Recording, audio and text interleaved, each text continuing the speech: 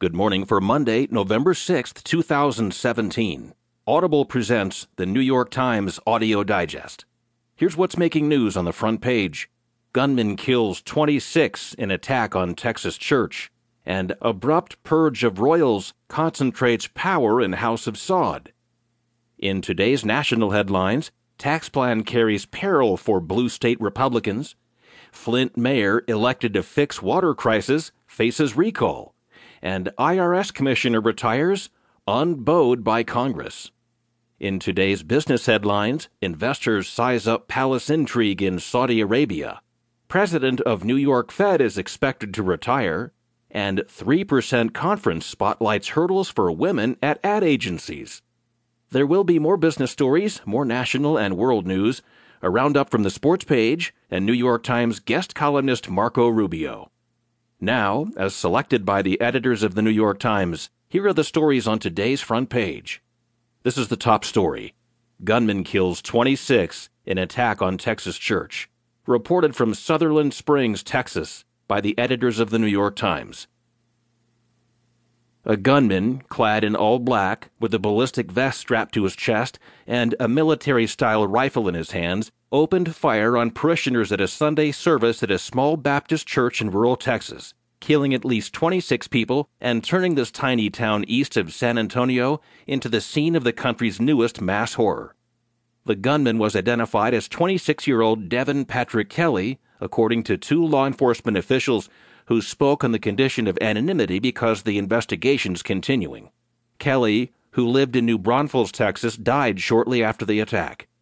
He had served in the Air Force at a base in New Mexico but was court-martialed in 2012 on charges of assaulting his wife and child. He was sentenced to 12 months confinement and received a bad conduct discharge in 2014, according to Ann Stefanik, the chief of Air Force media operations. The motive of the attack was unclear, but the grisly nature of it could not have been clearer.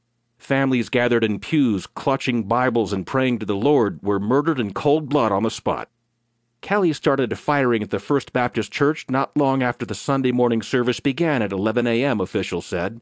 He was armed with a Ruger military-style rifle, and within minutes, many of those inside the church were either dead or wounded. The victims ranged in age from 5 to 72. Among the dead were several children, a pregnant woman, and the pastor's 14-year-old daughter. It was the deadliest mass shooting in the state's history. At least 20 more were wounded. It's something we all say does not happen in small communities, although we found out today it does, said Joe Tackett, the sheriff of Wilson County, which includes Sutherland Springs. Tackett and other officials said the gunman first stopped at a gas station across Highway 87 from the church. He drove across the street, got out of his car, and began firing from the outside, moving to the right side of the church, the authorities said. Then he entered the building and kept firing. When Kelly emerged from the church, an armed neighbor exchanged gunfire with him, hitting Kelly, who fled in his vehicle. Neighbors apparently followed him, chasing him into the next county, Guadalupe County, where Kelly crashed his car. He was found dead in his vehicle. Officials said it was unclear how he had died. Of the 26 fatalities, 23 people were found dead inside the church, 2 were found outside, and 1 died later at a hospital. In nearby Floresville, Scott Holcomb, 30, sat with his sister outside Connolly Memorial Medical Center. They were both in tears. Their parents, Brian and Carla Holcomb, had been at the church and had been killed. "I'm dumbfounded," Holcomb said. "This is unimaginable. My father was a good man and he loved to preach."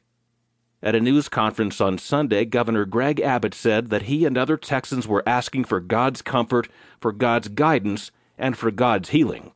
President Trump, who was in Japan, called it a horrific shooting. He ordered flags flown at half-staff at the White House and all federal buildings through Thursday. Here's the second story on the front page. Abrupt purge of royals concentrates power in House of Sod. Reported from London by David D. Kirkpatrick. A midnight blitz of arrest ordered by the Crown Prince of Saudi Arabia over the weekend has ensnared dozens of its most influential figures, including 11 of his royal cousins, in what by Sunday appeared to be the most sweeping transformation in the kingdom's governance for more than 8 decades.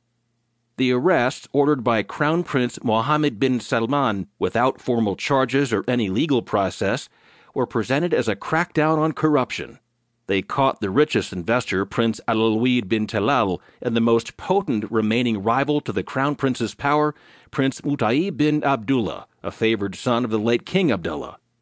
Mutaib had been removed from his post as chief of a security service just hours before the arrests announced late Saturday night. All members of the royal family were barred from leaving the country, American officials tracking the development said on Sunday. Prince Mohammed, King Salman's favored son and key advisor, appears to have established control over all three Saudi security services: the military, internal security services, and National Guard. For decades, they had been distributed among branches of the House of Saud clan to preserve a balance of power in Saudi Arabia, the Middle East's biggest oil producer and an important American ally.